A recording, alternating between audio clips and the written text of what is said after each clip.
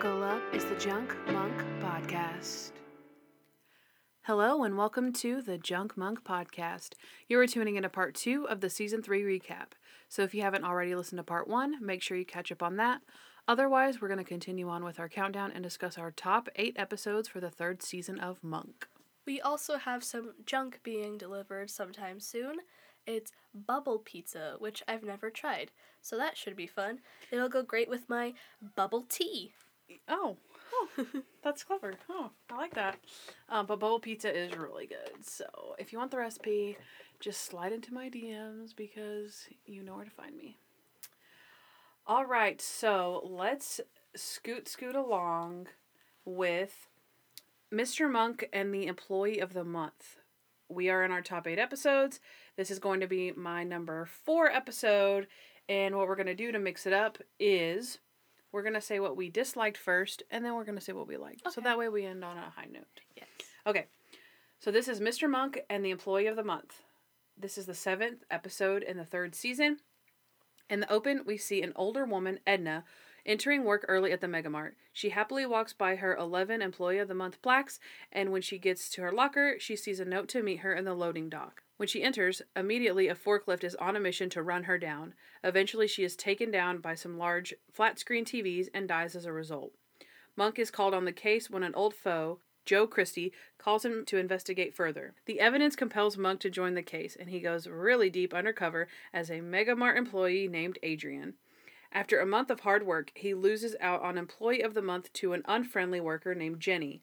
When he learns Edna was killed at the end of the previous month, he starts to suspect she was murdered for the title. One of the prizes for the contest was a front row reserved spot in the parking lot.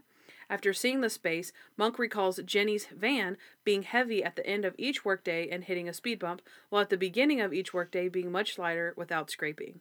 Jenny was also seen selling tools to 2 men she pretended not to know. When Monk notices the bank next door, he solves the case. Jenny and her 2 accomplices were using the parking spot to go down the sewer and were digging their way up to the adjacent bank. Monk catches them when he hears an explosion, runs to borrow a gun from Sporting Goods, throws it to Officer Christie, and he takes out the van tires.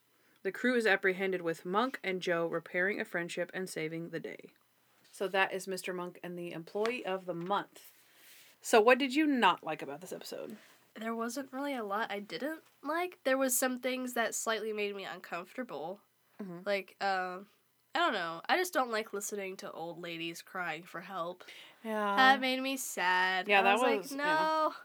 That was a little much. Not the lady. Yeah, and did Jenny even try to be Employee of the Month, like, before killing her? Like, maybe, I think she tried, like, I think they mentioned she tries, like, 1 month. And she's like, nope. Let's just kill her. Yeah, like, I know. You can't get it off your own merit without being murderers? I know. That was, like, why? Oh my gosh, these people. Okay, I understand. You're poor. You want money. But do you have to kill somebody to get the money? Just steal the money. Just steal it. Come on. You can do it. Just think a little bit harder. Okay. Here's my thing. Why didn't you just park there after hours? Because the Employee of the Month isn't going to be there. Yeah. After the store closes. Maybe the store closes, though, like, when it's late, since it's, like, a supermarket, and then it'd be, like, dark, and then it'd be, like, really suspicious. But if you're doing it during the day when there's other people and it's, like, bustling, it's, like, nobody's suspecting you doing that, so, yeah. My thing would be, Monk is wrong about his friend Joe Christie. Like, Monk's always right about everything, but Joe Christie was not guilty of the crime that Monk says that he was guilty of. I know. I thought that was kind of odd. That's one of those times where they, like, pick and choose what Monk is right and not right about. Exactly. And that's where you're like, okay. I'm like, so is he right about everything? Yeah. It felt like this episode moved a little slow. Yeah, I feel like there's when he's in the Megamart, there's, like, a lot of scenes that are kind of drawn out a little bit. And it's, like, really, like, calm, but also bustling at the same time. It's kind of like a different feel. I don't know. Yeah. It was nice kind of seeing the atmosphere, which it did fit for the atmosphere of a retail or grocery store, because that is how it is to work there. Like, it's slow. Yeah. But someone eats Monk's sandwich out of the refrigerator. I know. I'm like, who did that? I want to know who. Yeah. Because I don't think the main girl cared enough, and nobody else We don't see anybody else. She seems like someone who would punch you if you ate her sandwich. Exactly. So I can't imagine her eating someone else's sandwich. Like, yeah, no. I don't know. That just was weird to me, and I didn't know who it was. And also, he would have noticed before he even opened the thing, because he would remember how he folded the foil. Oh, that's true. So he would have pulled it out and known, like, oh no, someone messed with my sandwich. Yeah.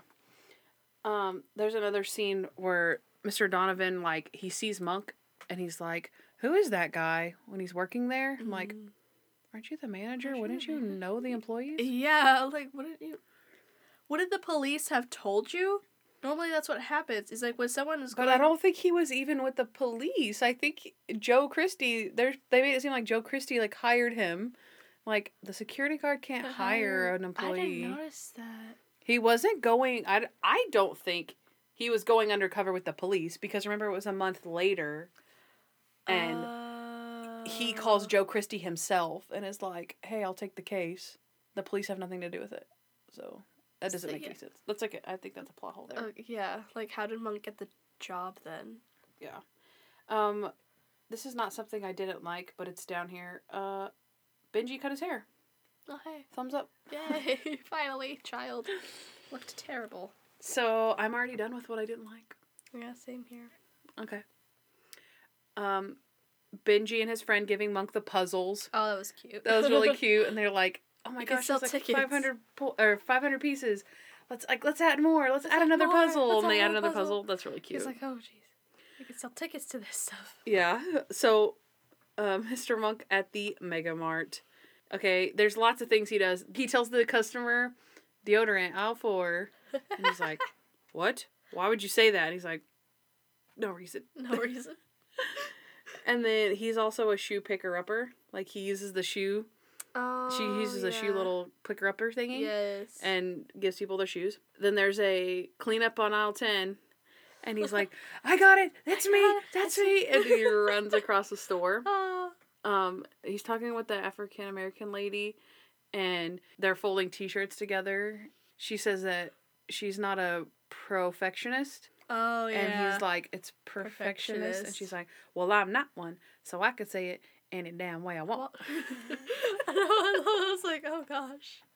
And then also, when he's riding on the cart, when he pushes it outside and he puts his chest out and his arms are back behind him so he doesn't have to touch it. I'm like, that's how everyone should be riding around on these things. Oddly looked like he was having fun working at the mart. He did. Yeah, he had fun. It was like when he goes to the office, everything's very organized. And yeah. He's like, all right, I'm going to put this here. I'm going to price this here. Price. Everything's got an order to it. All the things that everyone else sees as mundane and boring, that's like his wheelhouse. So. He should do that after he retires. Yeah. And just works at the Or he could be the fact checker. He needs to be the fact checker. Yeah. With his Marmaduke jokes. Yeah. That'd be cute. I like, he sees Dr. Kroger stealing the candy bar. Did he actually steal the... No, wait. Yeah, he didn't. I forgot about that. They're in the office, and he's like, I saw you steal it. And he's like, Adrian, I'm so shocked and hurt that you would think I would steal a candy bar. And he's like, and, I see a lot of cops, and they all say, they all have trust issues like this. And he's like, I'm not going to prove myself to you. And then a couple minutes later, they're talking, and then he pulls out a bar and starts eating it. And Adrian's like, oh, thank God. Oh, thank God. He's like... And then Dr. Kroger smiles, like, all sweet. I thought that was really cute. But he did push him to be like, hey, trust me. Yeah. I like that. That was cute. I liked that.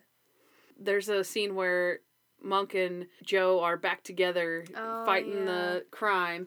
And the whole scene about they're trying to figure out why the person would kill for a employee of the month, whatever. And Monk is like, someone's definitely killed this person for the mug. And Joe's like, really? And he's like, no. And then he's like, okay, and there's a coupon to the Lobster Barrel. Tell me about the Lobster Barrel. And he's like, they have shrimp. They have tempura shrimp. They have breaded shrimp. They have coconut shrimp. They have fried shrimp.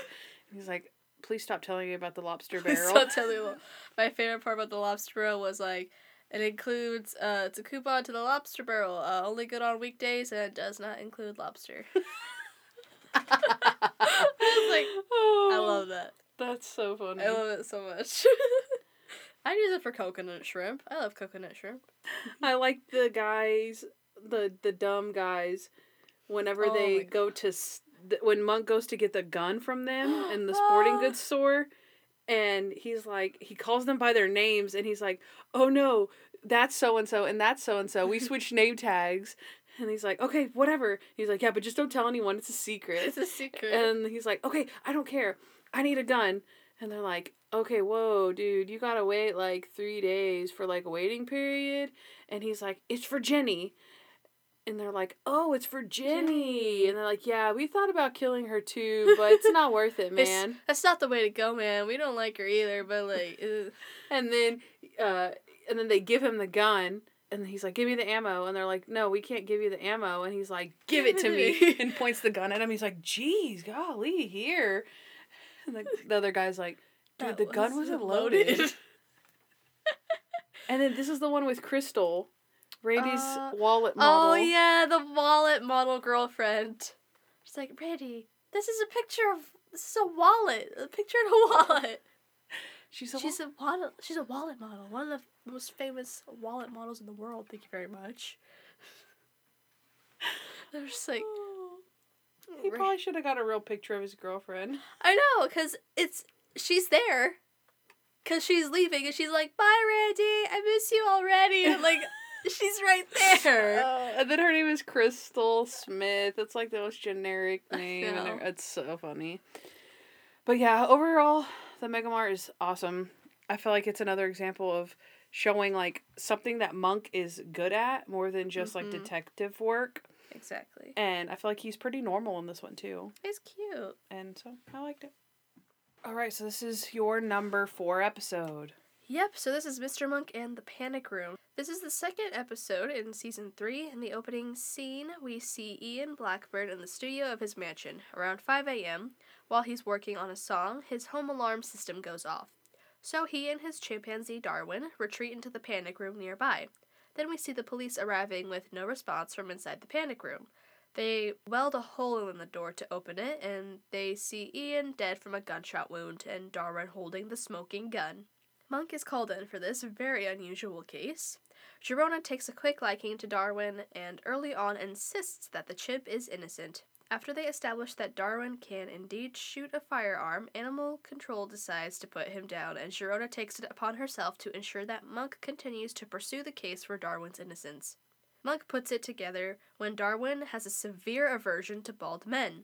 He remembers that the man they questioned, Kirk Wolf, who built the Blackbird's panic room, was bald. He realizes that his wife, world-famous pop star Chloe, was having an affair with Wolf and knows how they did it. He set off the home alarm to draw Blackbird into the panic room. Wolf tried to make it look like it was a suicide, but when there was a struggle, Wolf ends up shooting Ian 4 times. The only way to make it work, frame Darwin. The gang catches Kurt Wolf during a stakeout outside the panic room, and they let him overhear a conversation about a tape that supposedly recorded the whole murder. When they wait in the dark as Kurt enters through his built-in secret hatch to retrieve the tape, he is busted. I liked this one a lot. It's Mr. Monk in the panic room. The main thing I didn't like was how out of character Sharona was at the beginning. Because she was yelling at Benji for... sticking up for a little boy. Yeah. Like, I was like, that's very odd. I feel like she, of all people, would have been the one to be like, I'm proud of you for sticking up for a little boy. Because, I mean, yeah, if my kid, like, started a fight, like, for no reason, then I'd be mad too. But not, like, he was standing up for a kid who was being physically assaulted. Like, he was being picked on. And the teachers weren't doing anything. And I don't know, it just... Sharona's reaction, while I understand a parent reacting that way, Sharona acting that way, it didn't make sense to me, and it just seemed very out of character, and I didn't like it. Yeah, I actually agree with that. My first thing was, they put down animals for being aggressive towards people, not for using a gun, that he doesn't even understand what a gun is. Yeah, he doesn't know what that means. Also, in what situation is a chimpanzee gonna have a gun anyway? Exactly. That's a human error. I know. You gave a gun to a monkey.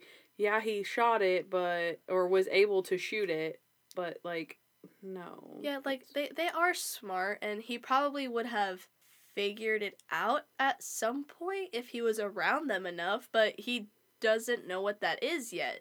I feel like it would take a very, very long time for a monkey to figure out that he was using a weapon in that way. Yeah, like, because yeah, monkeys could figure out how to, like, I'm gonna hit you with this banana and it's gonna hurt. I'm gonna smash your in a more violent way. I'm gonna smash your head with this rock, because they only understand primal like things, like rocks, sharp things, their own hands. They don't understand the mechanics of a gun. Yeah. And the fact that this little tiny thing comes out and hurts people. Also, they think that he shot him 4 times. I know. Not once. 4 times. When he was in the interrogation room with Stottlemyre, it went off once. Mm-hmm. And he was sitting there going, like, shaking the thing. Mm-hmm. So, like... Yeah, exactly. I feel like this wasn't the best plot as far as, like, I feel like it's, for one, it's, like, the oldest motive in the book, like, of course, but there's no way to get into the room except for the secret hatch. I know, we all thought of that. I know. Like, oh, there must be some type of secret hatch, but, like, no, they wouldn't do that because that's, like, of course, how is there a way to get into the room? How did the monkey die from inside the room when there's no way you could get in? Because there's a way to get in.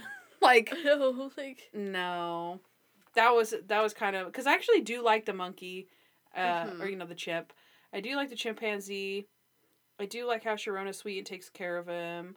I do like, there's a lot of things, but just the plot for me, every time I watch it and remember what happens, I'm like, oh yeah. Mm-hmm. But I will say that I definitely enjoyed watching the chimpanzee the first time around. I like monkeys. Like, they're cute. So, you know. He's cute, too. He's especially, like, super cuddly. He's a very cuddly chimp. Yeah.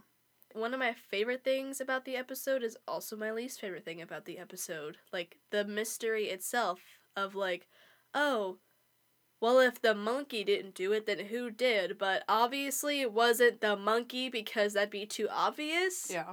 So it's a double-edged sword, really, that I can't get past. Yeah. The only other thing is jail goo. That's gross. Oh, God. Jail goo? Wipe. That was disgusting. Like, when you watch what it is, you're like, what could that possibly be? I know, like, what? I was just like... Yeah. All right. Jail goo. Yeah, wipe. I don't have any wipes. I'm in jail. That's funny. Okay, so let's see. The first thing that I did like was Monk ripping the Band-Aid off of Benji. Oh, gosh. Monk and Benji moments are so cute in general. But it's like, he's like, Mom, please make him stop. And she's like, no, it serves you right. You don't want me anywhere near you. It's not even, please stop it. That was really cute. It doesn't have to be perfect. I like Monk not knowing who Chloe is. Oh, so it's basically she's supposed to be like Britney Spears or something. You know, somebody that's so famous that everyone knows who Chloe is. Exactly. And he's like, oh yeah, I know her. I like that song she does about loving that guy. I liked Sharona. I liked the moment Sharona had when she realized, okay, that I understand Benji. I still didn't like it though, because I'm like, you should know. Yeah. Like, you cannot. Exactly. It makes it more in her character that she saves Darwin, not that she got mad at Benji for doing it at the beginning. I know. You know what I mean? It's like, oh, yeah, that fits your character. You getting mad about Benji for standing up for somebody else does not fit your character. So, yeah. Do you remember Monk trapped in the panic room? I'm trapped in here. Monk, I can see you. I can't breathe. There's a hole in the door. Monk, there's a hole in the door. There's a button. Push the button. I can't. That's or just Stottlemyre in the room with the monkey trying to get him to shoot him. He's like, oh my gosh. He's like, get what you want, you lousy primate, whatever the words are, I forget what he says. But he's got like his whistle and he's like waving his arms. And he has the little hat and the cymbals. Psh, psh, psh, psh. And then he has the whistle that he blows it. And then he has the sock monkey. And he's like, oh, is that your little friend? Pa, pa, pa, pa, pa. He's sitting it against the table. And then they're all like that. Wrong gun. Wrong gun. No, Captain, no. He's no. like, I'm not finished yet. Oh my gosh, that is so funny. Oh, I like that Monk doesn't tell on Sharona about the monkey being in his Yeah, house. I think like that's that. a good. I He think calls his therapist. He's like, help, please.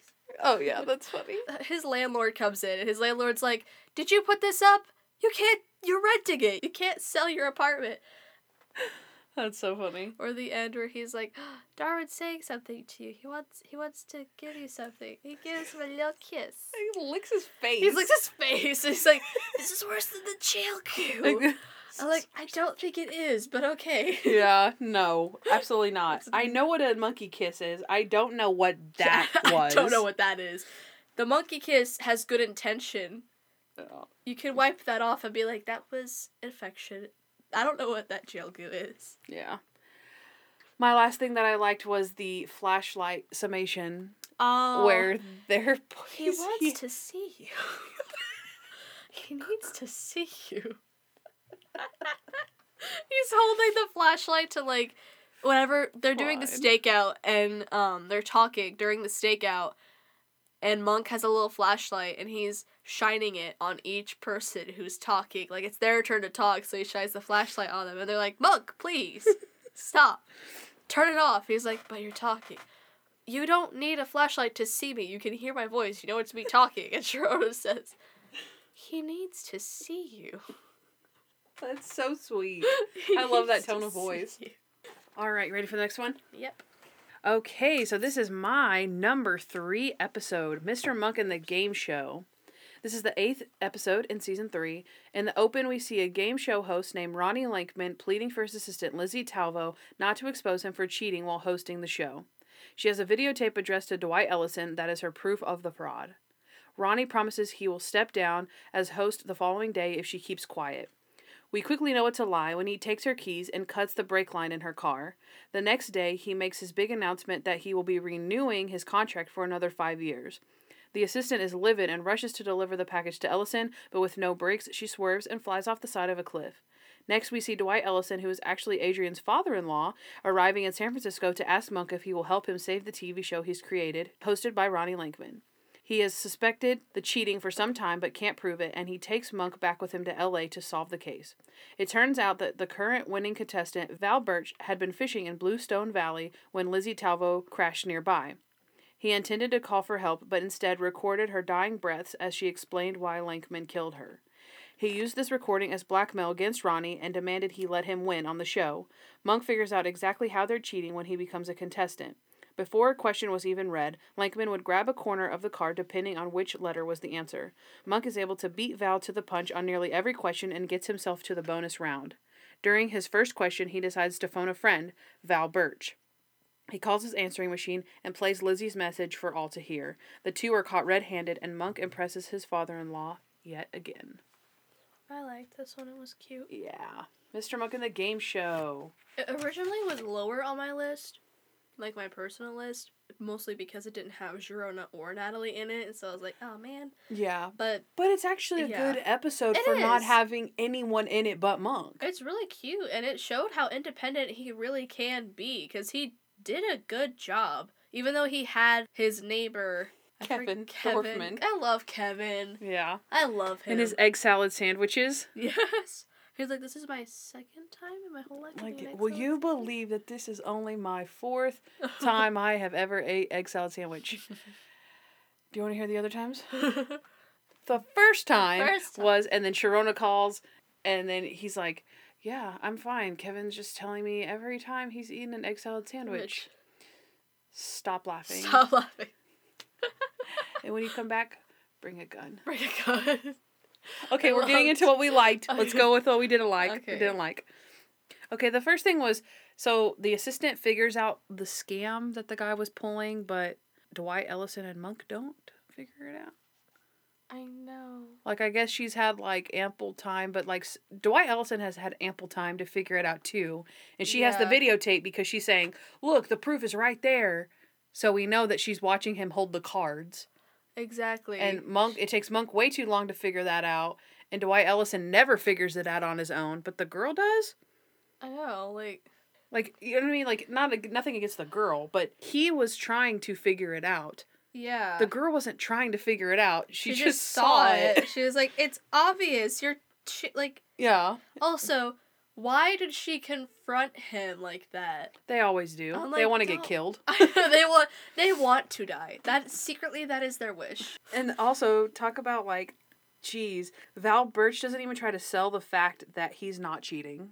Like, I know! Maybe that's why she figured it out. Probably, because they're all dumb. I'm just like, what? Maria Antoinette. He's like, yes, that's right. Marie Antoinette.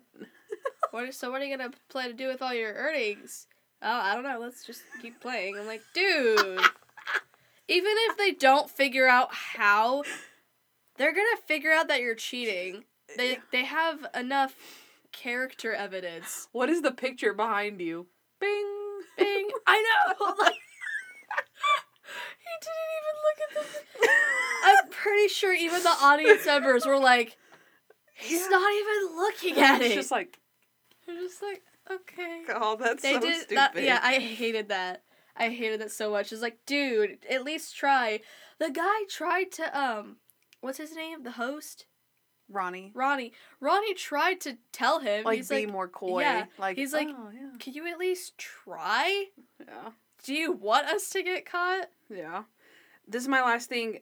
It's not even that big of a deal, but Kevin and his big mouth telling Ronnie Lankman, oh yeah, Adrian Monk is here. He's a great detective. And he's like, a detective? And I know! Like, shut up, Kevin. Shut up, Kevin. Up for once. Kevin. Once in your life, please stop talking. Please stop talking. Okay, my main thing not my main thing, a small thing I didn't like, even though I don't like this about the episode, I still like this about the episode. The fact that everything was so complicated. Like, it wasn't too complicated, but there was this, just the whole thing seemed very, like, convoluted to me. Like, it just, I don't know, something about, like, the answering machine mixed with the figuring out how to, like, how they were cheating. Well, I think one thing that's a weird kind of scene that they kind of have to make fit is how do they get his answering machine message to where Monk hears it? And so him and Kevin have the scene where they go to his house. He's not there. The door was already open or unlocked or something like that. I know, like, then what are the odds of that? Then they lean in and then they hear the answering machine, right? So I feel like maybe that's probably part of it. Because that's how else on earth would Monk have heard that message? Exactly. Or, you know what I mean? So, yeah, I feel like that probably has something to do with it. I was like, it just seemed a little long. It was long. It felt long. Not slow, but long. Yeah. All right, so you ready to do what we liked? Yes. Okay. So we already talked about Kevin. He's obviously hilarious. He's so funny. Monk on the show. Amazing. He beep beep beep beep beep beep beep beep beep beep. Can you repeat the question? Yes, but it has to be from what you heard, so where? Constantinople. We're a multiple choice game show, Mr. Monk, so you just have to go A, B, C, or D. B. D. D. B. B is your final answer? C.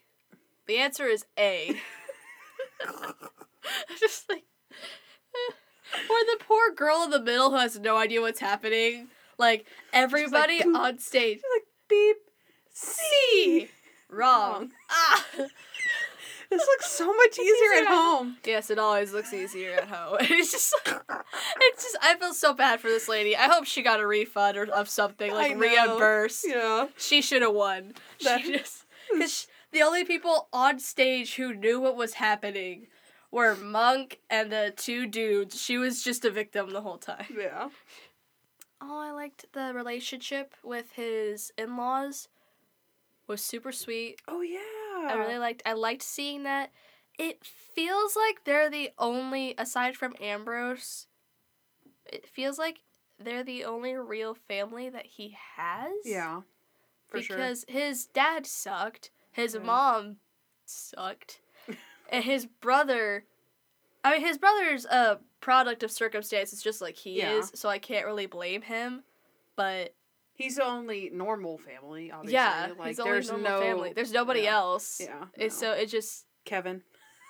Kevin Dorfin is his family. Yeah, that's sad. Oh, Kevin's the annoying cousin who you don't invite to the family reunions, but he still somehow manages to find out where it is. That's so true. That's funny. Oh my gosh. Like, who told him? I don't know. As far as Trudy's parents go, like, I feel like he's so conflicted between being, like, happy to see them and having such a, like, flood of memories about Trudy. Yeah.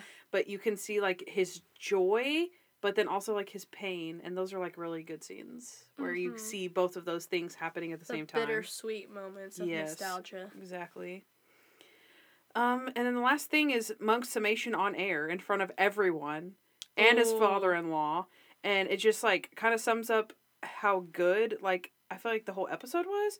Like, it was a really fun case with the whole game show. And it mixes in the seriousness of, like, the three, like, Monk and the Trudy's parents, like, grieving together. Yeah. Like, I don't know. All right, so I think we're actually done with this episode, right? Yep. Okay. Our bubble pizza is here, so we will let you know how that goes. And we're going to take a break.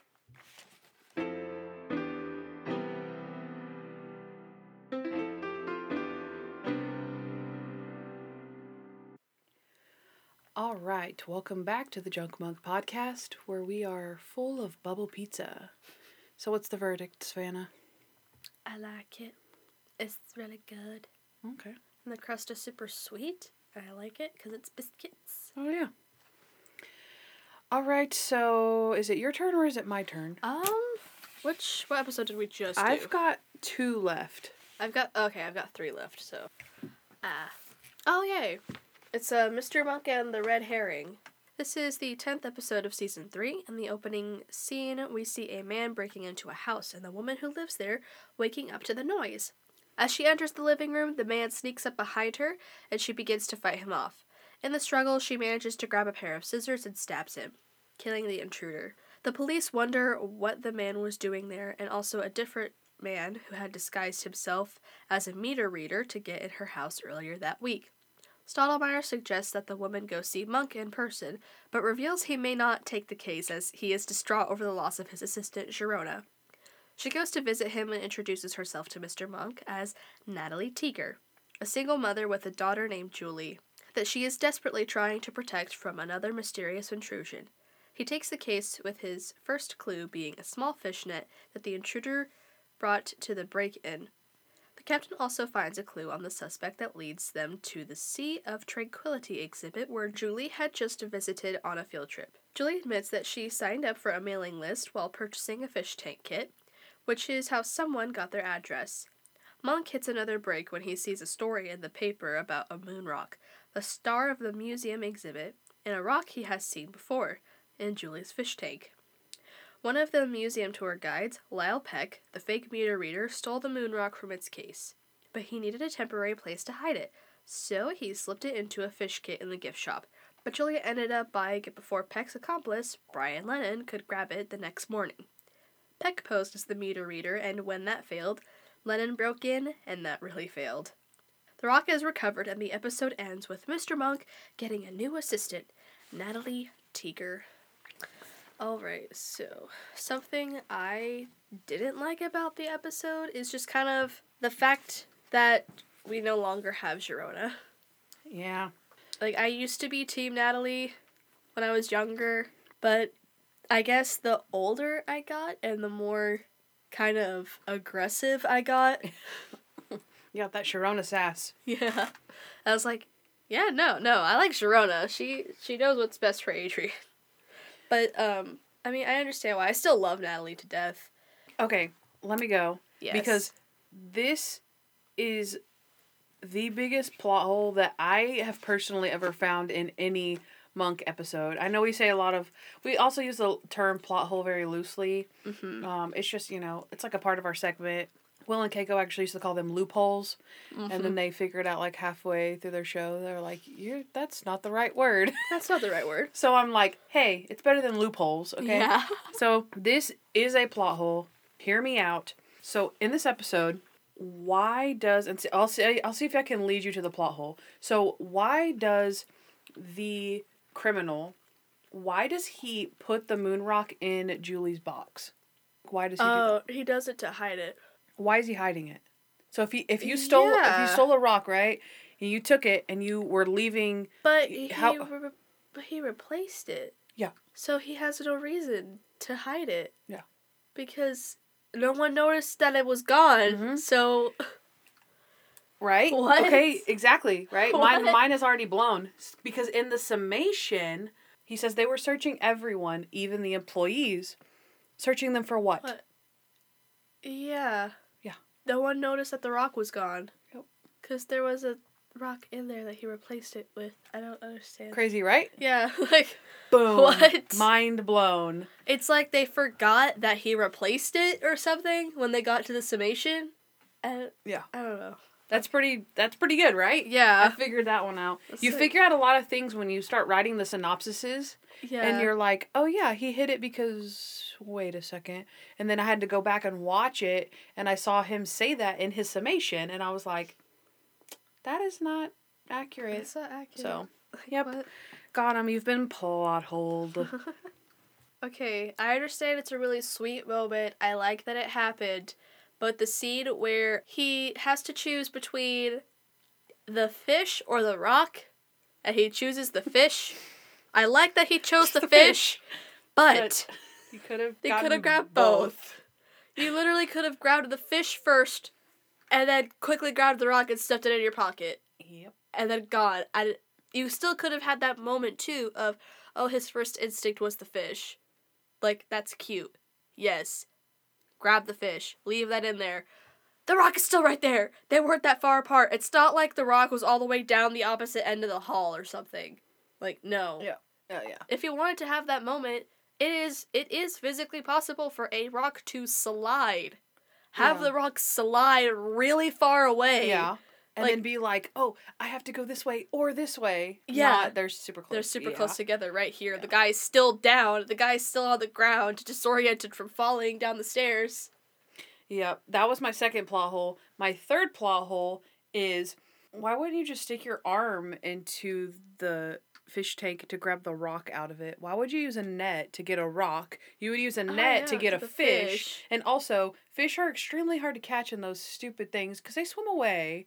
So, like, the chances of you actually picking up the fish when you were trying to pick up a rock is probably not very high. I know. You know what I mean? Like, if you were trying to get the fish, you'd probably... chances are like 50-50. It might swim away. But you're trying to get a rock and you catch the fish. Like, the fish ain't stupid. It's I running know. away from a net. Like, you know? He also would have ran away from your hand. What are you afraid of? Exactly. A little fish. Why wouldn't you just stick your arm in and I not know. the What? net? He's not gonna Because bite you. he left the net at Natalie's house. Yeah. And that's what led them to be like, oh, he was after the fish tank. Like, I you know, left like, the the freaking fish. clue in the house. Yeah. Like, you dummy. Do you have Okay. anything else? Oh, okay. The freaking diet that Julie had for her fish? It's a fish. Why on earth would you give him cucumbers and Rice Krispies? I mean, vitamins I totally get. Like, yeah, give your fish vitamins, whatever. But, like, cucumbers? It would have made more sense to give him seaweed or something. Like, what's funny too is because like the mom obviously replaced the fish over and over again. yeah. So it's like, oh, it keeps dying. Like, maybe I should tell Julie to stop feeding it Rice Rice Krispie Krispie treats. treats. But then also her science fair project is like, my fish lives to be so long because he eats Rice Krispie treats. She's gonna cause the death of so many fish. Like, premature deaths. Just, like, they're dead after, like, weeks. Okay, my last thing is, ready for your mind to be blown again? So this is very similar to the crime of The Godfather, which was only 4 episodes before, where somebody steals something from their work, needs a temporary place to hide it, Oh, goes back to get it, Exactly. right? Okay? And then it's basically the exact same as The Big Reward, where they're in a museum and they steal, like, the precious artifact from the museum. Yeah. And, yeah. I was like, what is it with you It's like- guys? And which And because the person who stole it in The Big Reward is the museum guy. Yeah. And in this one, it's the museum guy also. I'm just like, that's weird. Like, really? Come on, guys. You're not gonna have it be anybody else except for the person that works there? It's okay, Monk. We still love you. It's fine. We still love you. Okay, so what did we like about this episode? I liked Natalie. I grew up with Natalie. Like, I, for the longest time, did not know who Sharona was. Just because the first few episodes I saw were of Natalie. So I love Natalie. I think she's adorable. She's really pretty. I like that she has such a strong relationship with her daughter. I thought it was funny. It was a very funny episode. I feel like despite, like, the plot holes, the plot of the episode itself wasn't the greatest, but it was a really nice transition episode from one assistant to the next. Yeah, I think so too. I like when Monk starts looking at Natalie like she could be his assistant. Yeah.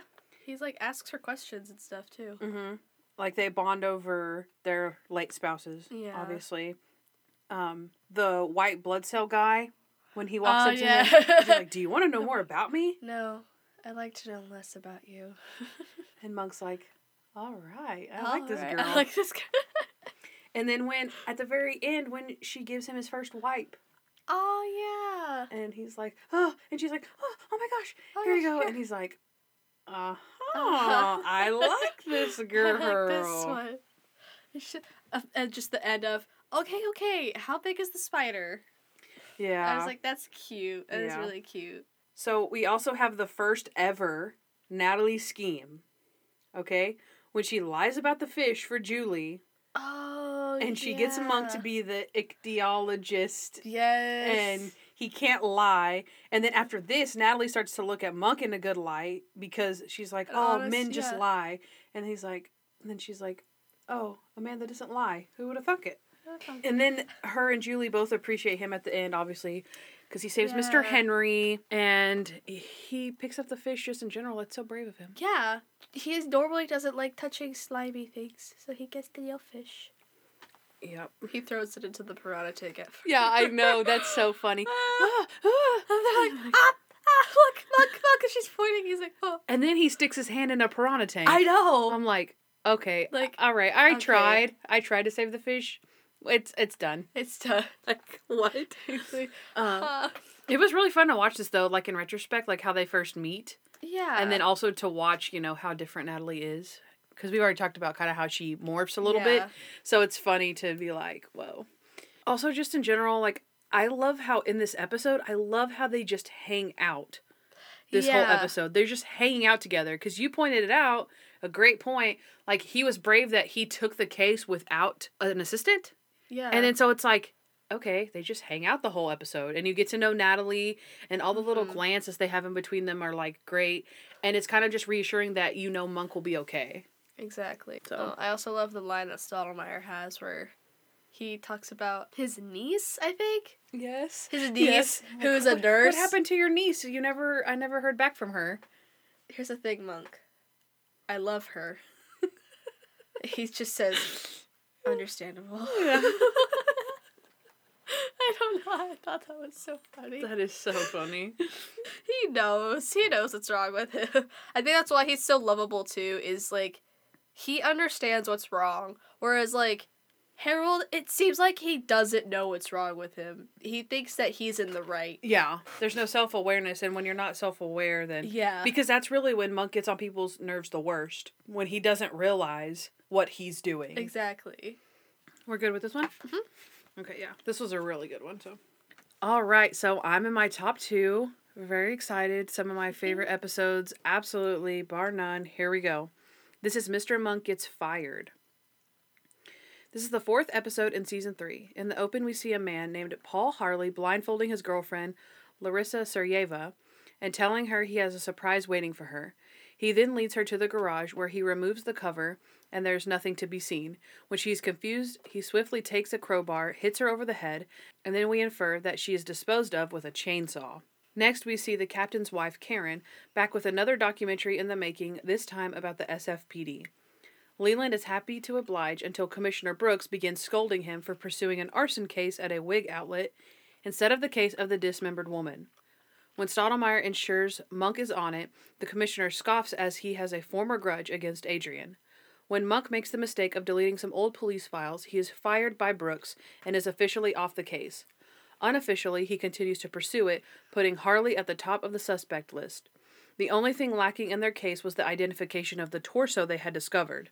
If they could prove that it was his girlfriend, they'd have him dead to rights. Of course, even off the case, Monk solves it anyway. He sees in the newspaper the arson case from before and realizes the two cases are connected. At 2 separate press junkets, someone has been trying to steal the commissioner's hat. But it wasn't his hat they were after, it was his toupee. Larissa had recently cut her long hair and donated it to a wig maker. Harley broke into the wig outlet, found the commissioner was the owner of the toupee, and knew that her DNA would be his demise, so he tried to steal it. He had set fire to the outlet to cover his tracks. In the end, they confront Brooks about his piece, and Karen gets a great story for her documentary. I love this one. I know, it's cute. All right, what did we not like? I don't like Stottlemyre's wife in general. I just find her very annoying. Have y'all, in your, when do they get divorced? We've done it. Okay, good, I can talk about it. When he divorced her, I was so happy. Oh, I was like, so sad though. I was like, thank God, she was awful and he deserved better. Oh, I hate just her. let us know how you really feel, Savannah. Yeah, I Just let us don't know. like her. No sympathy. Okay, I didn't like Commissioner Brooks. Oh, no. Golly. What was his grudge against Monk again? I don't remember. I actually It was don't something remember. that had to do with, like... Some cops that he liked that Monk was like, well, they were guilty, so... And he Oh, was like, yeah. No. He was friends with a group of cops, and they were crooked cops, and so Yeah. Monk proved that they were guilty, Mm-hmm. and he didn't like him. Mhm. I'm like, yay, more crooked cops. And he flat out says, nobody cares about the arson case. I'm like, somebody died in that, and you're going to be on camera saying no one cares about it? And they also ended up being connected, so you're just a flat out idiot. And in the end of the episode, he was willing to let somebody get away with murder so that no one would know that he wore a freaking toupee. That is exactly right. I Every can't time. stand this dude. Every freaking time. I always get so angry. That's Yeah, that's crazy. I love this episode, like, and I put it higher on my list now. But when I originally made my list, I put it so low because of how angry it made me. Oh my gosh. I was like, this guy is so stupid. That's a Noah move. He rated the big reward a 2. Because he was mad that Gladys got the money. Oh gosh. No. Yeah. Is that not crazy? I'd be mad too, but like, I'm not gonna say I hate the episode. No, he was like, it was a good episode. So Gladys got the money. 2. I was like, 2. oh my gosh. So my last thing that I didn't like, because not very many, but the last thing I didn't like was the coughing kid. Oh no. That was gross. Not the coughing child. But Monk throwing the cough drops was amazing. Oh, It's just like, that kid had a nasty cough. He did. Poor baby. And then Monk's like, blink, blink, blink, blink, throwing him in Sharona's like, what are you doing? What are you doing? Stop. That was She's hilarious. like, here, sweetie, and she gives him a little cough drop. In his mouth. Yeah. I'm like, ooh. I know, like, poor kid. Didn't he have, like, 2 broken arms or something? Yeah. Aw, Yeah, poor baby. 2 broken arms. Oh, yeah, that's why he couldn't cover his cough. It's Yeah. because he's like, ugh. I'm like, this kid's got the coronavirus. Oh my gosh. What's something you liked? Oh, I liked just the episode. It was cute. Oh, no, my favorite thing in the whole episode was the end, where Monk was like, 70%. And Sharona's like, 70%'s good enough for me. And she tackles this man. Yeah. And rips the toupee off. I'm like, yes. Yup. Get it, Sharona. I love her. That was amazing. Another Karen documentary. I actually got excited to see her again. I can't believe I'm saying this in your presence. It's but- fine. You're allowed to. But I love how the cops play to the camera. Yeah, no, I that's funny. liked what she was doing. Again, middle ground. I got excited to see Karen making the documentary because I was like, oh, she's making the documentary about them. Yeah. And I got excited. Not necessarily to like... But again, also, this is probably the best episode that she's in. Exactly. It's probably the best episode that she's in they're not fighting, really. She was the least annoying to me in this episode. I also really liked what she had to say at the end as well. Because she's like, I don't know, Commissioner. This is some pretty, Yeah. I loved it. Yeah, so she got, hee-hee. exactly. She's sassy. But yeah, I liked how the cops played to the camera. And, Especially Randy. I liked it because, I felt like I was on Team Karen because she was trying to get the real deal. Where Stottlemyre wanted her to shut the camera off. And she's like, Leland, this is my job. This is what I'm good at. And again, he wanted to shut her down. Yeah. So she's like, this is what I love to do, and this is what I need from you and stuff. So I did like that in that respect. Also, when Monk gets fired, that's a great scene where he slumps over and he starts to fall to the ground. That's really sad. Oh, I liked when he got the job. Yeah. That's so cute. I also love Sharona's reaction to it. She goes, you told her you talked about Marmaduke? You told that stupid joke about Marmaduke, and you got a job with dental. Yeah, I don't even get dental. He's like, I'm sorry. He's crying. And then I like how she turns it around, though. She's like, I'm sorry, Adrian. Because she realizes that she's proud of him, and she was just kind of jealous of him for a second. And then, yeah, she turns that around. But yeah, she is pissed at first. But he has 50 pages of notes to get the fact-checking job. And she's like, oh, how many issues did you go through? And he's like, just the one. Just the one. And then when he says, she's like, so what is your biggest strength? And he's like, he just sits there and is like, my decisiveness. My decisiveness. Because he can't make up his mind what his biggest strength is. And so he says his decisiveness. That's so funny. Oh, I love him. He was so adorable in his job interview. He was just all proper.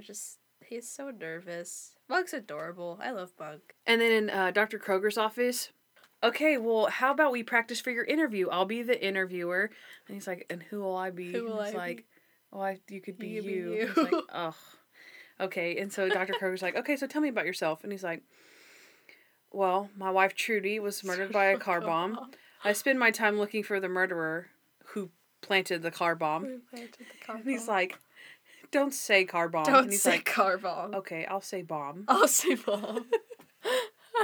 Okay, and then you have a hard A moment again from Monk confronting the criminal. And it's actually kind of cool too because he's fired. So he's not even really on the case. Yeah. And he's still like, you made a mistake. Because he's searching his garage. And he's bleached it. And he can smell the bleach. And he knows that, he knows, Monk knows, and he knows, and he's like, you made a mistake. You don't know the meaning of clean. You don't know the meaning of clean. He also finds the chainsaw, the chain for the chainsaw. Yeah. There's no chainsaw. And he's like, you don't want a chainsaw? No. Why is there a blade? He's like, yep. Mistake number 1. And of course, the jig. Oh, the Monk jig. does the jig. She's like, what are you doing? It's like, I'm doing a jig. He's like, that's not a jig. I don't know what that is, and I don't want to know. She just leaves. That is so freaking cute. That should be a GIF. Yes, his little. That should totally be a GIF. Maybe it is somewhere. His little to find it. He's like, he. Okay, is there anything else? I have one more thing. This episode was good. I have one more thing. It was cute. I just liked it because it was cute. Okay. Continue. Randy's exit interview when she's doing her documentary. And Stottlemyre's kind of trying to get in the last word. Yeah, we did good. And then Randy's just tells this whole thing. He's like, yeah, dying, I'm not afraid of dying. Oh, gosh. Dying's just a part of living. Oh, God. It's as for me and my life or something, we'll fly high or something so dorky. And he's like, it's my life. It's my life behind the badge. But it's so funny because Karen her documentaries are so cheesy. They are. So she's like, oh my gosh, what a perfect ending, Dishers. Like, thank you so much. I love it. You know it. She loves it. He loves it. They're like feeling it, and everyone else is like, okay. Okay. Can we be done now? That is so funny. All right. Goodbye. My number 2 episode. We're on to my number 2, which is the first episode of season 3, which is Mr. Monk Takes Manhattan. So this is the first episode in season 3, and in the opening scene we see the gang's arrival in New York City. While checking into their hotel, a man opens fire in the lobby, killing an ambassador from Latvia. Since Monk is conveniently in New York City and a witness to the crime, he is pulled on the case. Although he has only gotten a glimpse of the suspect's left ear, we know that Monk's main focus is to get information from Warwick Tennyson about Trudy's murder. The officer in charge reveals that Tennyson is being held in protective custody as he is going to be testifying in a racketeering case, but he makes a deal with Monk to solve the ambassador's assassination in exchange for a meeting with Tennyson. He does, of course, solve the case, realizing that the ambassador's coat was not wet like his bodyguards, who were also killed. When he discovers that he overheard the ambassador saying in Latvian, "This is not my coat," he knows he is on to something. When Monk sees a TV interview of a man named Stephen Light on the Jumbotron in Times Square and recognizes his left earlobe, he solves the case. Light had killed his wife in the park and wanted to make it look like a robbery, so he took her jewelry and put it in his pocket. When he realized that his jacket was mixed up at a coat check with the ambassador's, he followed him to the hotel and became increasingly paranoid that the ambassador would discover his wife's jewelry, and it would be traced back to him through the jacket. He decided to assassinate the ambassador, get his coat back, and draw away the suspicion of any other crime. Also, we do see Monk have his gut-wrenching meeting with Warwick Tennyson, where he gets a huge lead in Trudy's case. That was Mr. Monk Takes Manhattan. All right. What did we not like about this episode? Parts of it felt kind of slow. It's weird. It oddly felt slow, but also rushed, if that makes any sense. Like, there were parts of it that were rushed, and then there were parts of it that kind of, Linger, yeah. Were lingering. The thing where they were trying to find out what she's no go meatless, or she's now gone meatless, that took way too long. That's true, That took, I understand why it would take so long, but for the episode and, the time thing, you don't have to show them in real time how long it took them to figure out what that meant. Just... Yeah, and I also felt like it took a long time when, Monk goes missing. I feel like I feel like that happens, in the middle of the episode, but then it happens towards the beginning of the episode or something, and then that takes forever to happen too. It takes them forever to find him, and I know, it felt like it was so mixed up, and it didn't know what event it wanted to have first. Yeah, I put in general that it was slow. But then it was also hard to care about the ambassador thing when all you wanted to see was them get to Warwick Tennyson. Exactly. So, you basically, it's just like Monk. You have the entire premise of this episode being, Monk doesn't care about the ambassador.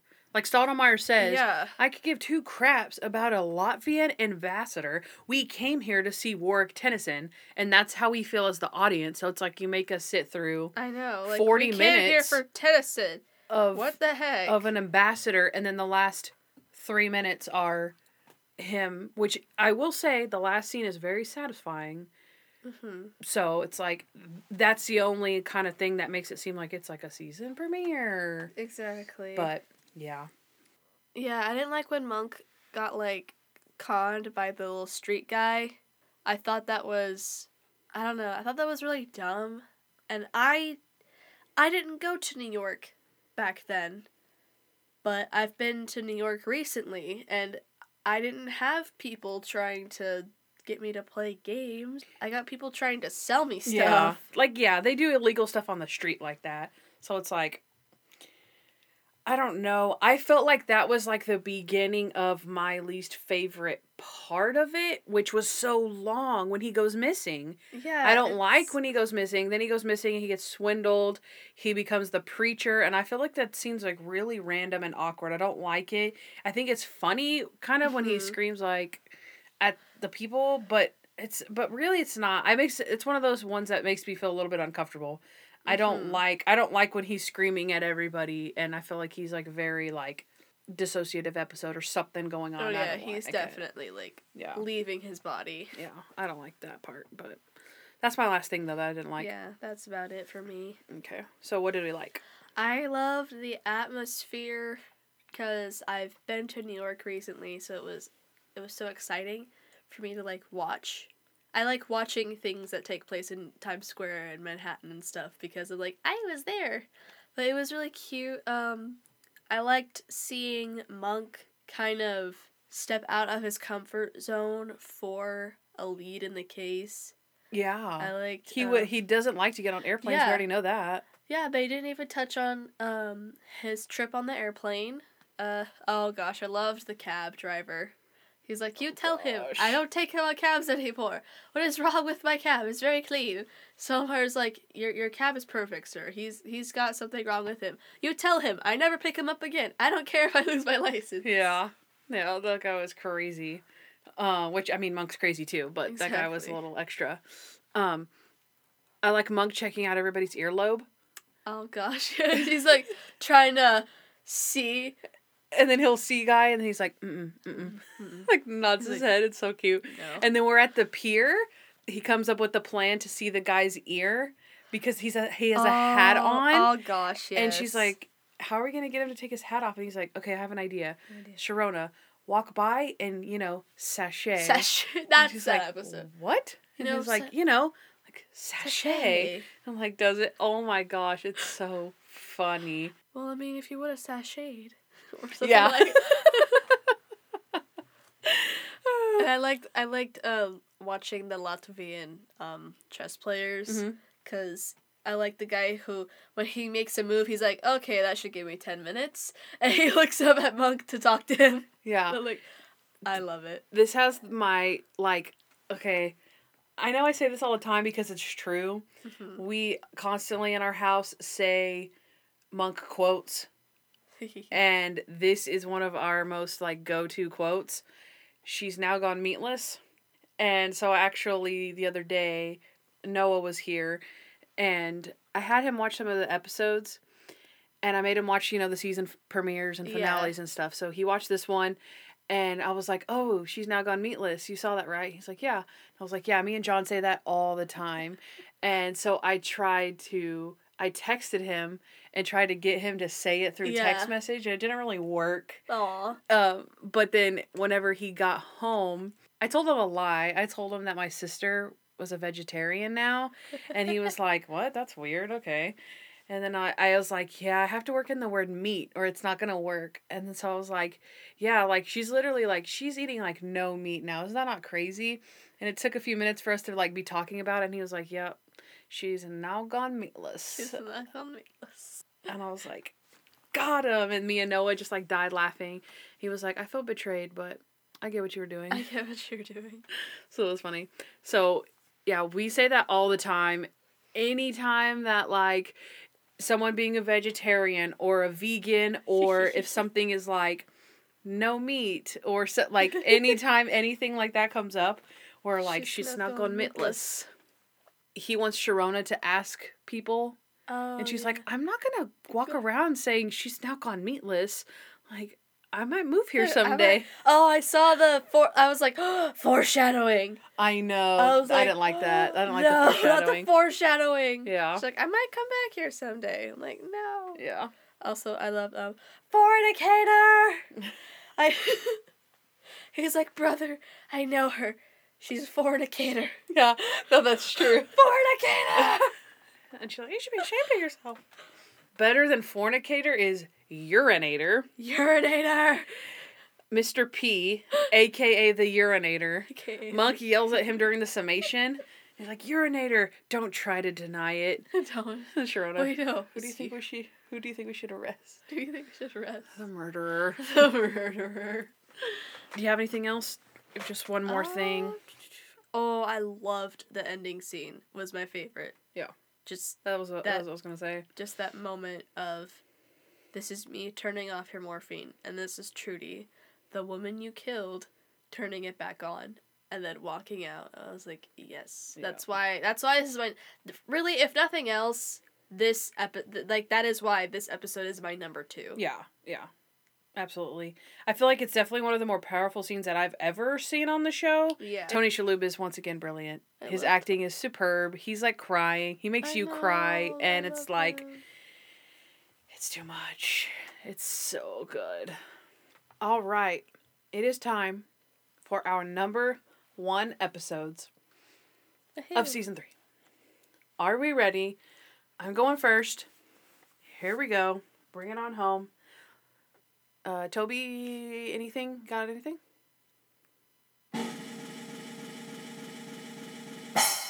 Mr. Monk and the Girl Who Cried Wolf. Yes. This is my number 1 episode for season 3, and it actually is my number 1 episode. Her number 1 episode is my number 2 episode, so this is my true number 1 episode for the draft. Here we go. This is the 6th episode in season 3. In the opening scene, we see Mr. Monk and Sharona headed to the bank so that Sharona can withdraw some money. However, since she's misplaced her pocketbook, among other things, she has to go inside and uses the parking lot located in the garage. With Monk's history with parking garages, he lets Sharona go ahead without him. When we see her walking through the empty garage, she gets the feeling that someone else is there. Then suddenly, a man appears disheveled and bloodied with a screwdriver in the side of his head. Sharona shrieks, but when they return, the man and any evidence he was ever there is gone.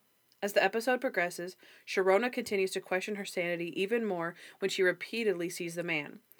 Once, when her college English teacher, Miss Preminger, is in the room, and when she realizes the teacher can't see the man, she knows she's lost it.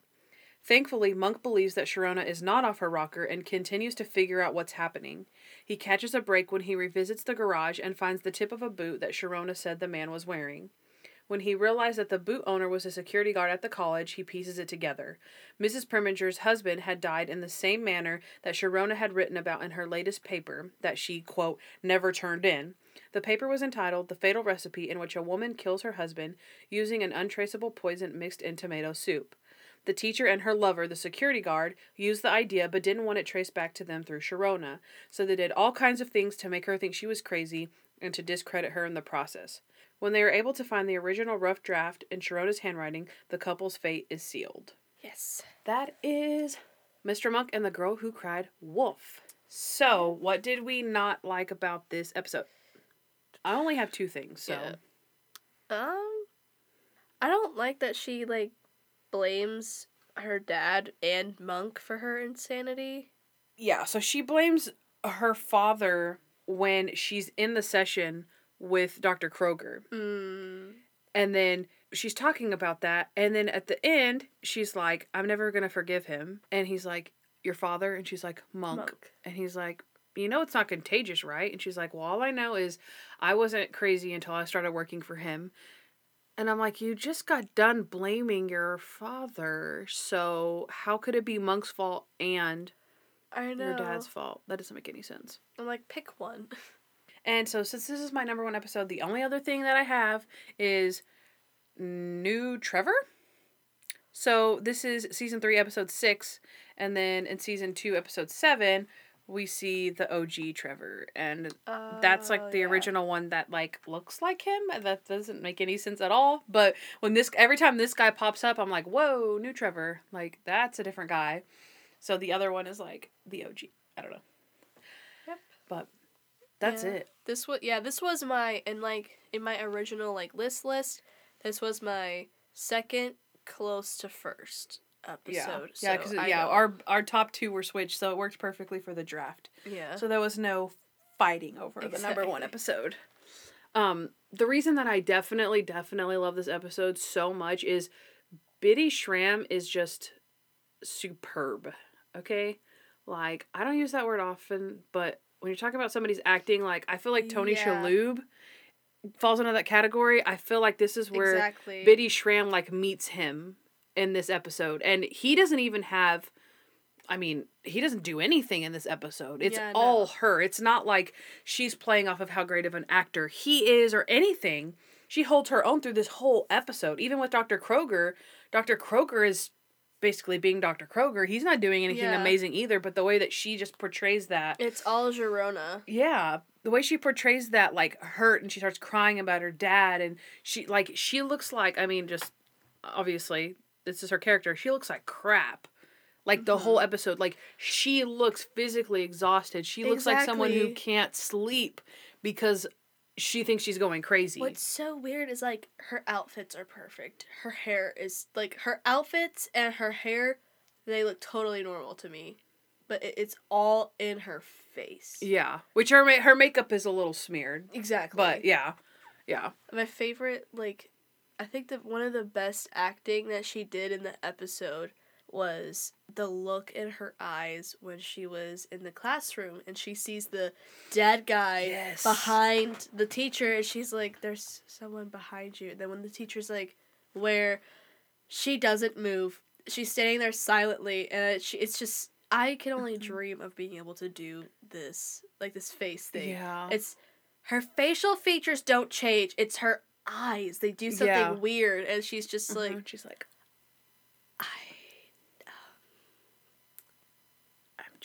just really tired. She leaves. And yeah, I'm just like, it's oh so my good. God. And then also, like, that, I totally agree. That's probably the best one. But when she goes to get Adrian, and they both come running back in there, she's, like, hysterical, like, but not in a fake way, not way. She's like, oh my gosh, open the door. And, like, oh my gosh, like, just thinking about it, it's just, like, gives you, like, little chill bumps because you're like, it's too good. And what sucks is, like, I feel like this shows Biddy's, like, contribution to the show, and it always hurts to watch this one because it's so close to her leaving. It is. And that's probably, I feel like this would be, like, an episode where you'd be like, yeah, they can't get rid of me, I'm good. Yeah, no. And then they're like, eh. And I'm like, I'm glad she got to show this off before she left. Especially for her character. Like, Sharona is, like, one of my favorite... I think Sharona is, like, my favorite character. So, I love this episode. I love Sharona, and I want to defend her. Yeah. So, this is actually where we're introduced to Harold Crenshaw. This is when they're arguing about the magazines in the waiting room. It is. Because Sharona's in there. And so that's where they meet. We already kind of talked about it, but the magazines, and he's like, I'll see you in hell. Exactly. And then... I'll see you in hell. Like, I'll see you. He's like, Harold. Yeah. Harold. And then, no, because then he's like, he's talking to Adrian and Sharona for just a second at the end, and Harold has looking through the lattice through the door, and he's just staring. No, he yells through the window. Oh, yeah. He's like, Harold. And he's like, and just walks off. It's so funny. Also, Niecy Nash is so good. She's yeah. We've been quoting that lady all week since we watched that episode. A friend has another obligation to tell another friend when someone thinks he's Kojak. I'm like, I love her. Yeah, she's like, are you Adam? Are you Adam? He's like, no. He tries to shut the door. She's like, Anthony. Adrian? No, that ain't it. I can't even read my own handwriting. Adrian. Oh, you were right. He's like, you have on your... And she's like, what is a monk doing staring at a woman's chest? Like, there's some... He's like, okay. I'm not a monk. She was something I slightly didn't like about the episode. I liked her, but some of the stuff that she did physically kind of made me upset because I sided with Monk. Like, when she sat on a stranger's counter, I'm like, what? Yeah. Don't do that. Okay, so I feel like this is one of those things where I feel like the first time around, you're like, oh my gosh, like, lady, cool it. Every time you watch it, like, you know that, like, Sharona comes back in the end, so you're, like, more open to, like, that's funny. She has the list of things that he's afraid of, and she's like, you're afraid of this. Milk? You afraid of milk? I got a 2-year-old nephew, he ain't afraid of milk. It's like, you must be very proud of him. You must be very proud of him. For not being afraid of milk? That just means he's normal. That just means he's normal. You don't need this. Sharona has been treating you like a baby. I am going to treat you like a man. And he's like, don't do that. Everything else she did was funny. It was just a counter thing. I'm like, no sane person does that. Yeah, and then she calls Randy Dishwater at the end. It's like, Dishwater, you gonna take me home. When I get off at 5:30, I means I get off at 5:30. And then they get into the car, and she's like, okay. And he's like, what are you looking at? My eyes are up here.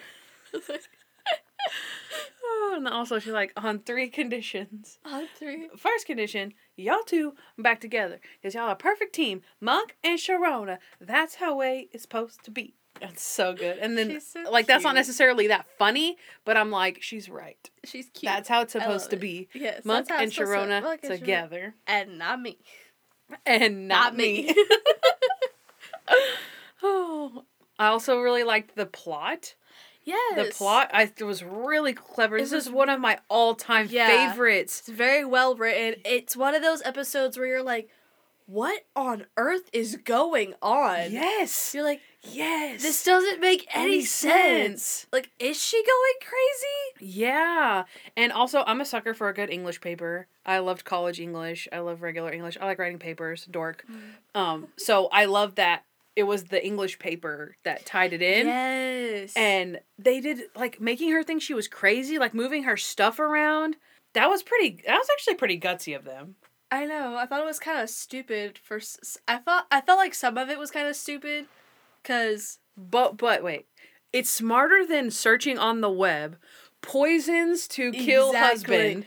Oh my That's gosh. what people do. Yeah. Like they kind of went like old school. Like, okay, can't look up it on the internet, so we're gonna make this woman think she's crazy, and no one would ever believe that because she's crazy. Exactly. Like, it's kind, you know what I mean? It's kind of clever.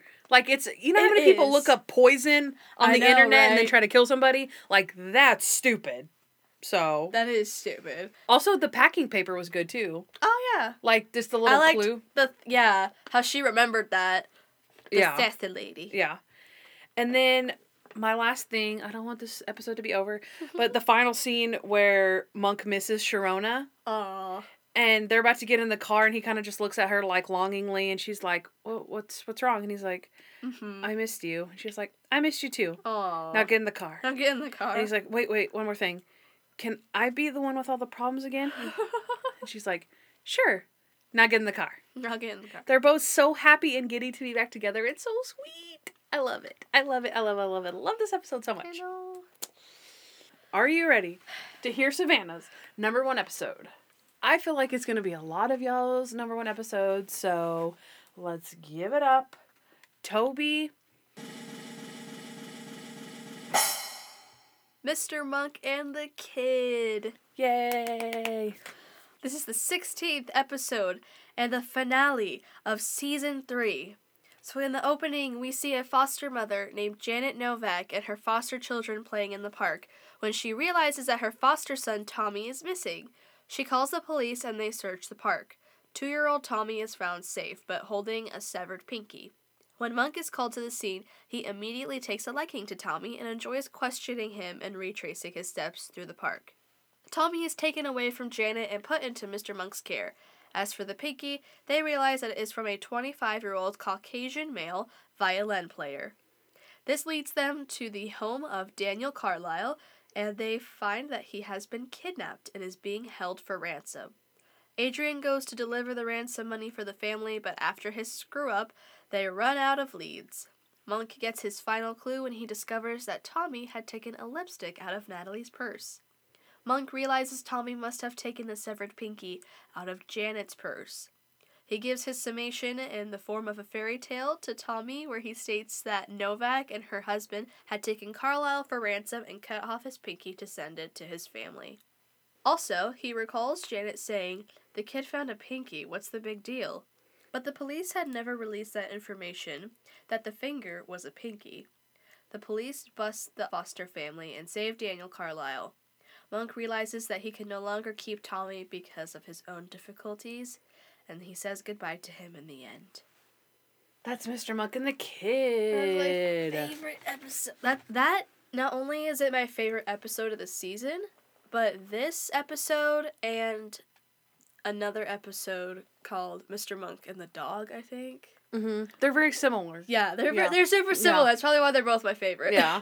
They are, like, but this episode is my absolute favorite because if I can remember right, this is the very first Monk episode that I ever saw. But I thought it was really interesting, and I remember being so freaked out because I watched it from beginning to end, and little 9-year-old seeing a toddler holding a severed pinky really freaked me out. That would do it. So I was that really stuck with me. I think that's why I remember the episode so vividly. But my favorite part when I was younger is the fact that his summation was in the form of a fairy tale. That's what I remembered the most when I watched it as a little kid. Is I remember the art style. I liked how cool it was. I just remember the whole absurdity of it, and it made me super sad just watching it when I was little. But it's nice. It's nice nostalgia because this is the first introduction I had to Monk, and I really liked it. That's cool. I didn't know that. Let's see, what we didn't like is first, so is that caseworker, like, she's kind of crazy. She gives Tommy to a single middle-aged man based on her, like, gut instinct. I'm like, he would have had to have gone through... like, anything. Yeah, like he would have had to have done paperwork. He would have had to have his home. Like everything. Like, all the things. There is no all the way. things that take a very, very long time to get a child into your house. There's no way any of those things were done. And there's no way they would have given him to Monk. He has a track record. He has paperwork of his mental illness. Yeah. They would not give a baby to him or, like, a toddler. But even for, like, 2 weeks, though, like, why would somebody not just go back into the like, orphanage for 2 weeks or whatever? Exactly. Like, I don't know. It was weird Whatever. to me. Oh, well. Also, kind of to go off of that, a lot of the stuff that Monk does with the kid is funny, but again, not suitable to be a foster parent. Yeah, like, he can't change a diaper. Yeah. He makes the kid wear a helmet. And the a kid's bunch wearing of a jacket where yeah. he's sweating. Like, that's not right. And then the questions that he asks the lady, like, he's like, okay, what do I do with him when he wakes up? How do I love him? How do I love him? Again, all these things are cute and nothing to take away from Monk or really the episode, but just the realism of it. Exactly. Again, like, it's nothing to do with, like, the content or whatever, but it's like, when you're dissecting it in this way, you're like, yeah, but that wouldn't happen. You just have to kind of take it for what it is because the episode's really good. So it's like, if they didn't give Monk a kid for 2 weeks, how else would he have gotten one? You know what I mean? So it's like, it is what it is. I have a feeling you don't have anything else that you didn't like. Do you have anything else you didn't like? Yeah, I don't think I had anything else that really bothered me. So, my last thing, because I only have one more, and it wasn't even my number one, so I figured you probably didn't have anything, but I don't really like the locker room scene. Oh, yeah, no, I don't like that. I don't hate it, but I could have done without it. Well, I think it's really long. Yeah, that whole scene anyway, just the scene of him taking the money, to, like, the ransom money. Oh, yeah. That took too long. It took way too long. I was like, this isn't that funny. I'm just stressing out. And we want to see the kid. Yeah, I want to see more of the kid, guys. Like, if they had shown, like, Tommy spilling the grape juice and Julie trying to clean it up, that would have been so much better than watching that scene instead. I know. I was like, and then he throws the money to the wrong person. So you're like... I know, that was pointless. Yeah, I'm like, I could definitely live without that. Yeah, no. But that's my last thing that I didn't like. So, what did you like? I loved all of it. I loved... okay.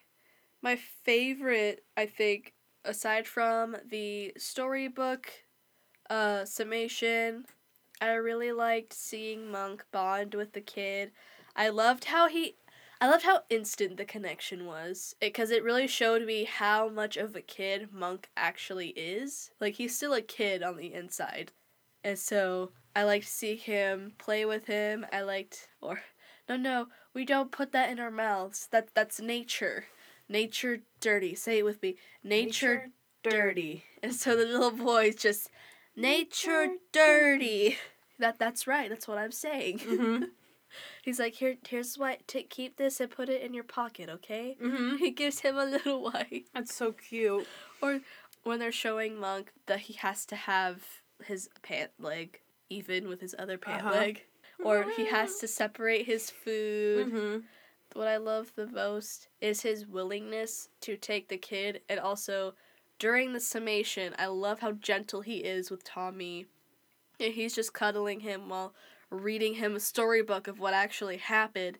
And one thing that I found so weird is that Tommy understood him during the summation more than he ever did when anyone else was talking to him. Yeah. Because he's basically, like, not very verbal. Yeah. Like, he was laying there when he looked... I forgot what he asked Tommy. He said, that's where you found the finger. And he goes... He Yeah. nods. He just has, like, this little... He oddly has a serious look on his face for a toddler. Mm-hmm. And he just, like, nods.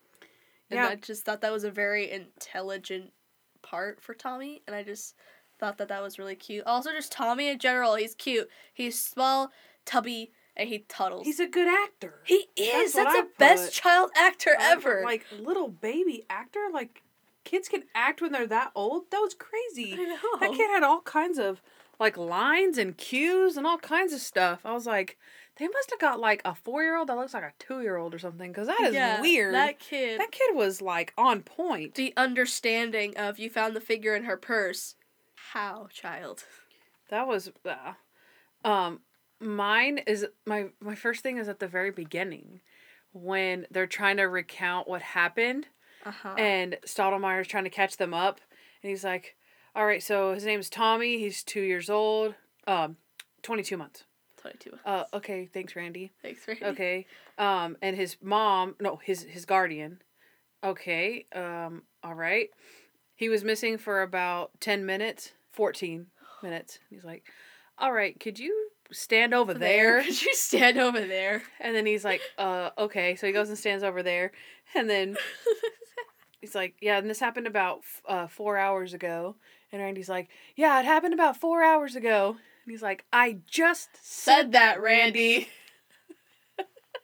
Just Stottlemeyer has a way of saying it to where Stottlemeyer doesn't open his mouth when he talks. He's like, so he's like, I just said that, Randy. And I was it's just so funny. Oh, man, so good. Just the little, I love Tommy. Yeah. He just has his little finger.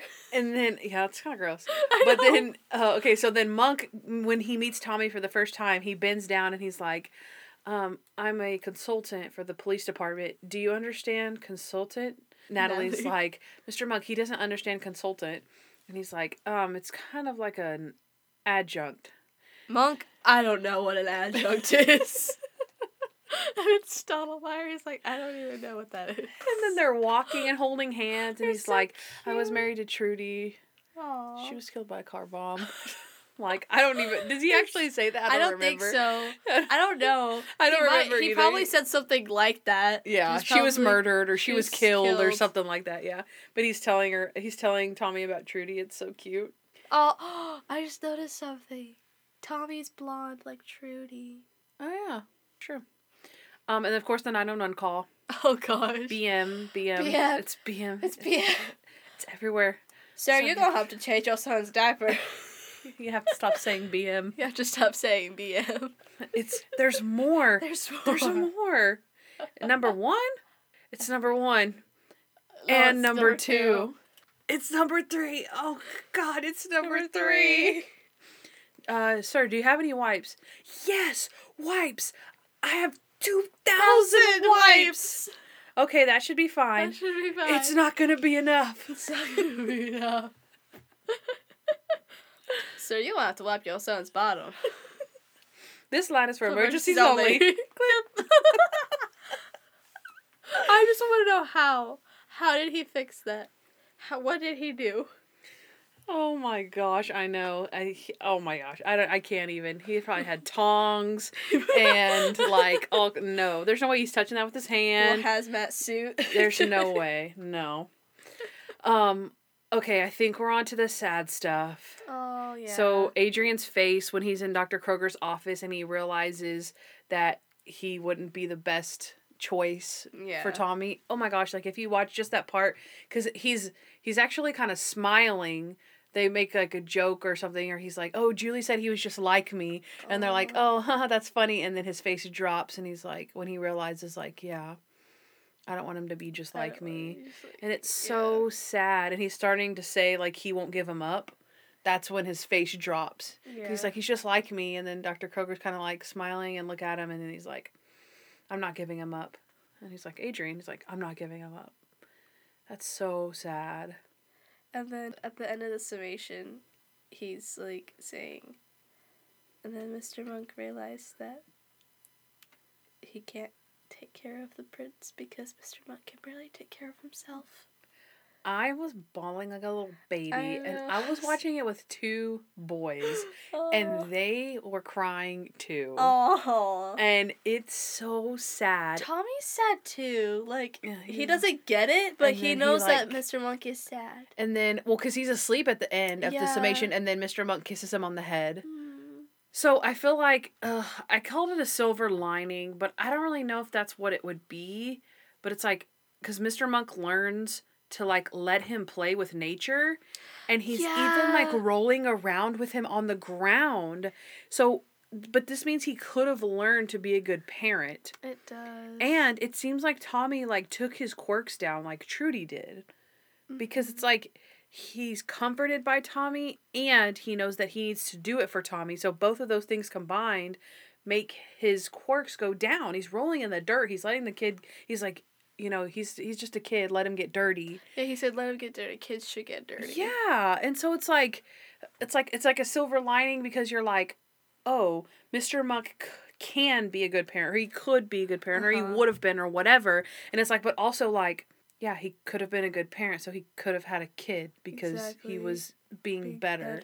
But now he's like, he has to just go back to being his normal self, when it was kind of making him better. I don't know. I think it's still good though. I'll just keep it a silver lining, since that's it. But I'm done with it. Are you? Yeah. Okay. So that was Savannah's number 1 episode, Mr. Monk and the Kid. All right, on to our last segment here. We're going to talk about the highest point for Monk this season and the lowest point for Monk. So let's start with the low one, since it's the low, and you don't want to end on a low note. So the lowest point, I think, throughout the season is Mr. Monk takes his medicine. Because in this episode, there's not really a lot of highs. It feels like the entire episode within itself is just a low for Monk. That's true. Because, like, you could argue that, oh, well, when he's the monk, he's high, but no, he's not. Yeah. That's not him. Yeah. If anything, he's just high. He's lower when he's like that because he's hiding his real self. His true self is, like, asleep. Yeah. It's kind of creepy. Yeah. When you put it that way, it's kind of like, yeah, it's not really him. And like, if it is him, he's a jerk. So you don't want it to be him. Exactly. So like, yeah, when he's supposed to be at his high, he's a huge jerk that nobody likes. So that in itself is like a low point. Like, can you imagine like someone's like, okay, worst comes to worst, you can take this medicine. And you take the medicine, and it makes you where nobody likes you even more than they already didn't like you. Yeah. Like, that's the whole phrase of, I'm afraid of change, and I'm afraid of not changing. Because, exactly, it changed him so much that he became a jerk. Yeah. And like, can you imagine being like, okay, this is I'm not going to ask for help, or I'm not going to take medicine. And you're like, okay, I'm so depressed, I'm going to take this medicine. And then it makes me worse. And that's why he's afraid of change. I know. So, like, yeah, that's really sad. And then not to mention just him he calls himself a broken machine, and he's so depressed. He is. And, like, he's tired. He says he's tired of being himself. He envies everybody else. And, yeah, it's And like, I know I talked about this before, but the scene where they leave him at the pool, I hate it. That pool scene is so sad. I hate that. When I see it coming up, I'm like, ugh, this is the worst part of this episode. Like, this is so, like, this episode's so sad anyway. You've got the Trudy scene where he's crying with her and everything, and that's the saddest part. Because it's like everyone is leaving him out. Like up to this point, everyone's just kind of been like, okay, Monk, all right, like cool it. And Exactly. then that's the point where he realizes like, yeah, I'm a jerk. He goes back to the motel room and tries to smell the pillow and he can't smell it. Mm-hmm. And he's like, I lost Trudy and she's gone with my oh my gosh. I always have to skip that part. This is a pretty low episode. So Yeah. that's the Monk low. And let's do the Monk high. Okay, so I think with the high, we're going to go with the jig. When Mr. Monk gets fired, well, of course, him getting fired is a low spot. But one of the things is he gets another job, like right on the spot. I mean, he goes to this interview. He does great. So, like, hey, even if he wasn't a detective, he could still be productive in society. He could still get a job. The lady liked him, the interviewer. Like, she seemed to think that he was cute or whatever. She gives him the job. And then he's still, like, of course, he's disappointed with the job because he just wants to be a cop or whatever. But when Sharona goes into the living room and she's, like, all mad at him for getting his new job. And he's like, I'm sorry. She's like, no, I really am proud of you. I'm proud of you.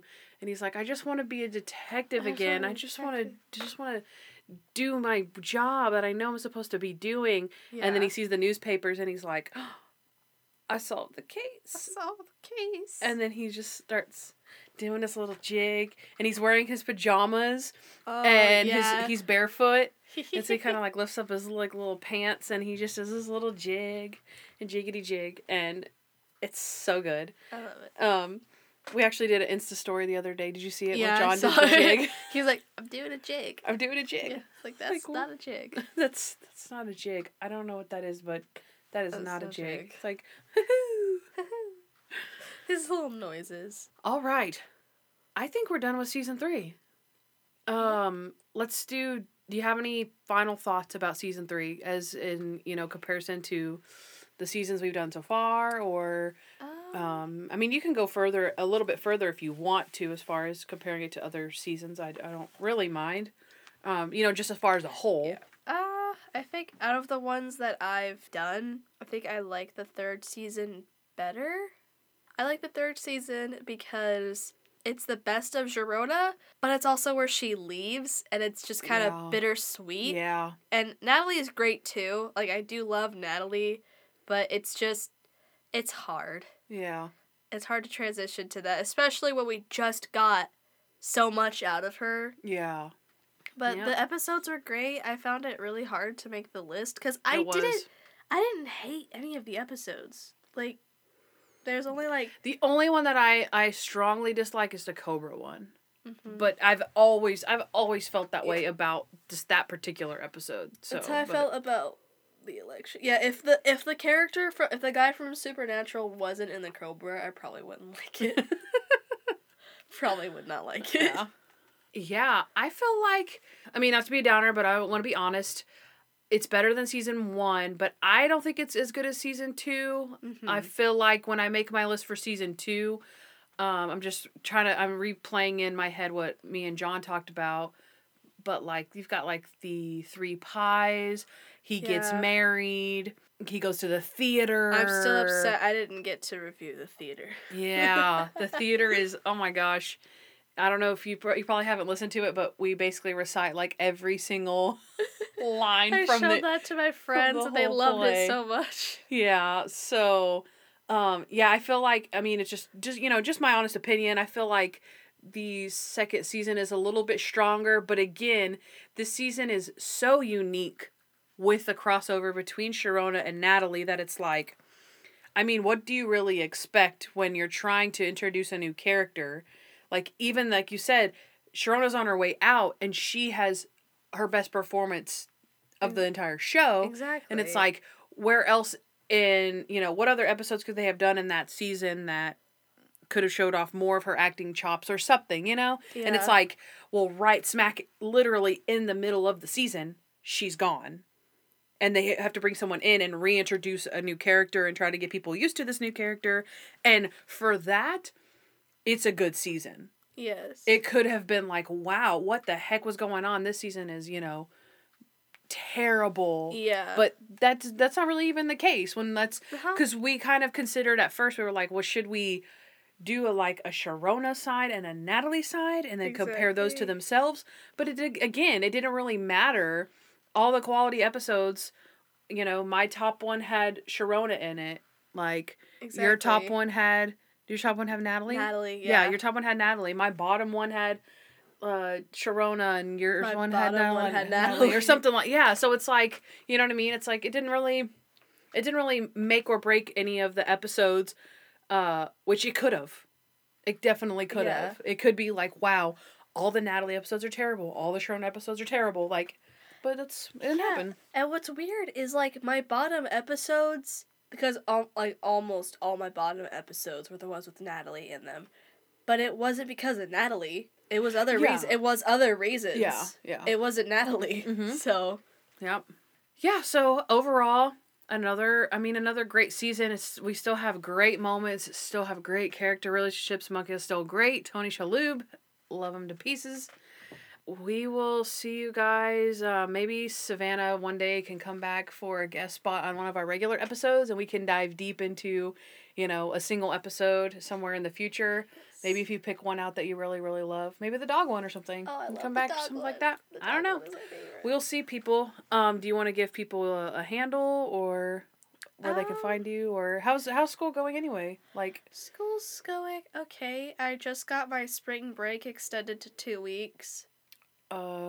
And then they're talking about taking it online, and I'm like, please don't. Yeah. Please don't. I would hate that. I would hate that. I paid for in person. I'm taking a math class and an acting class. Yeah, that's rough. That COVID-19, people, you stay safe. Stop no matter what. hoarding the stuff. Stop hoarding everything. Stop hoarding the toilet paper. You're not going to use it all. It doesn't make any sense. You're destroying the economy. Whoa, Stop buying the all right. Okay, so guys, just stay safe, and yeah, it's a jungle out there. So we'll see you next time. Hey guys, thanks for listening to the Junk Monk podcast. We love to hear from you, so please rate and review us wherever you listen to podcasts. Also, follow us at Junk Monk Podcast on Instagram. If you want to know more about Candace, she is at Hardens and Hardhats on Instagram. And if you want to know more about me, you can find me on Instagram at Blade_Chan, that's CHAN888, where you can follow my cosplay content. Don't forget to subscribe to our show. You'll thank me later.